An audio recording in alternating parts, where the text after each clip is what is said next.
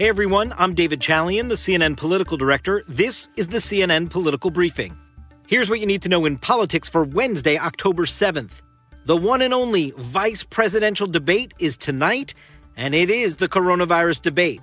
We'll discuss that, plus the White House continues to be a COVID hot zone. And finally, help is not on the way. Stimulus negotiations fall apart in Washington.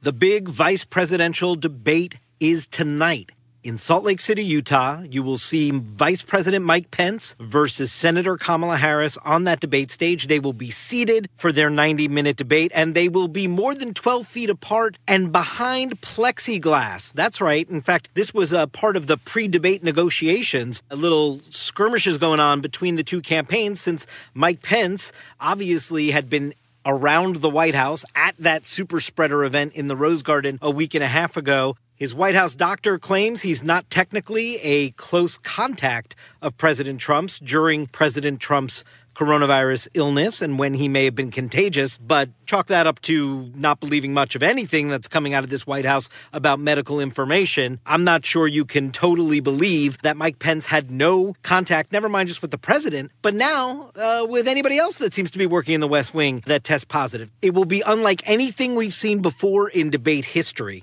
And it is also not just the staging.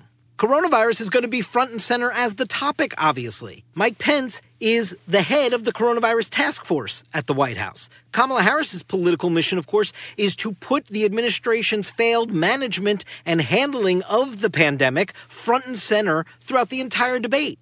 This is going to be a debate about coronavirus both visually and in the substance of the debate. And just think about what Mike Pence has to defend now just from the last week. I mean, he has to defend President Trump acting irresponsibly enough, A, to contract the virus, then putting Secret Service members' health at risk by partaking in that joyride outside of the Bethesda Naval Hospital. And he's also going to have to defend the president's actions about coming back to the White House, ripping off the mask, and the kind of signal that that sends to the country while the president says explicitly to folks, don't let this consume your life. Don't be afraid of COVID. There's a lot just in the last week that Mike Pence is going to have to defend of President Trump's behavior. Mike Pence is going to be focused on trying to make Kamala Harris example number one that the Biden-Harris ticket represents socialist left-wing agenda that will take the country totally in the wrong direction. We got a little preview of that from one of Mike Pence's previous debate coaches, Scott Walker.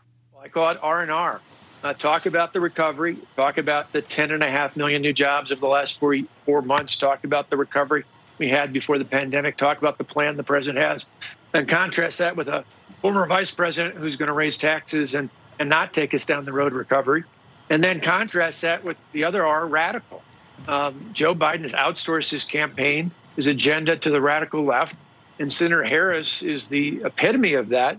You can also expect that Senator Harris's co-sponsorship of Bernie Sanders' Medicare for All bill and the comments she made in the Democratic primary process about getting rid of private insurance is going to come up. And once again, Senator Harris will have to be in the position of defending those words and somehow pivoting to the fact that the Biden-Harris ticket is not running on that Bernie Sanders Medicare for All plan.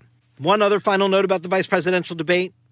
Do not miss the history moment here about Harris's candidacy. I mean, the fact that for the first time, we are going to see an African-American woman, an Indian-American woman on that stage, in that role. The representation there is unlike anything the country's ever seen before at this level of presidential politics. And that, in and of itself, is historic, but it's also a political challenge for Mike Pence about how he adjusts to that history, how he is able to take on Harris without offending that very historic representation that she embodies by being up on that stage. Here's what else matters today.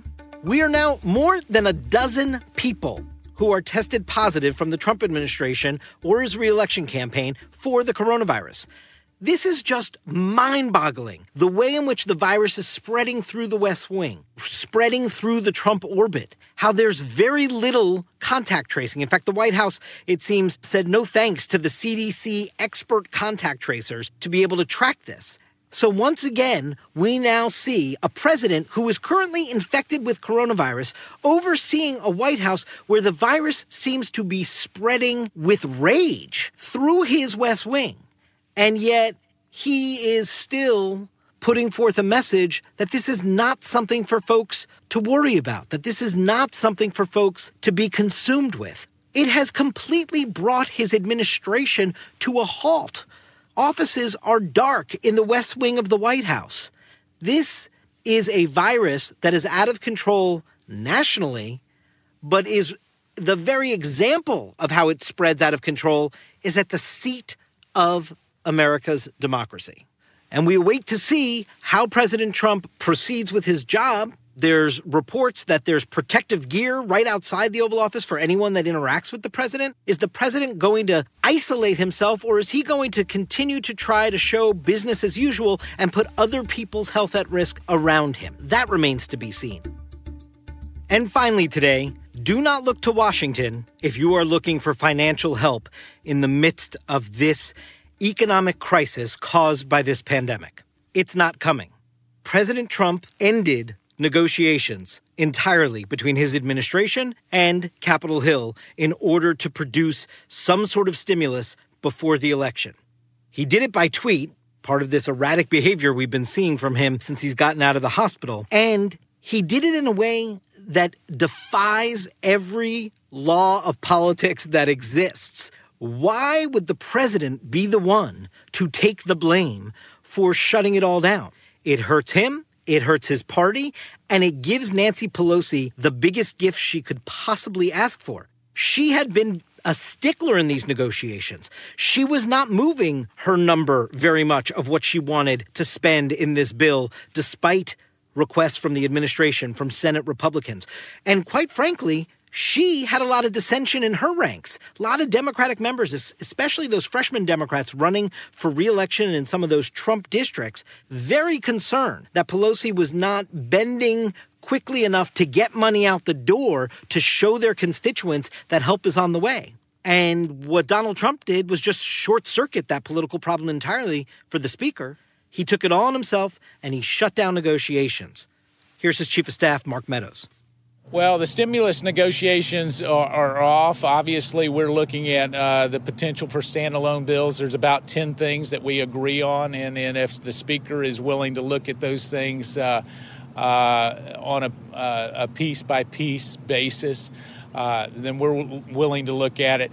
It became very obvious over the last couple of days that a comprehensive bill was just going to get to a point where it didn't have really much Republican support at all. So now we wait to see if there will be any piecemeal legislation that deals with some of the slices, like the airlines or something like that, to get out the door before Election Day. But certainly no comprehensive help is on its way to the American people.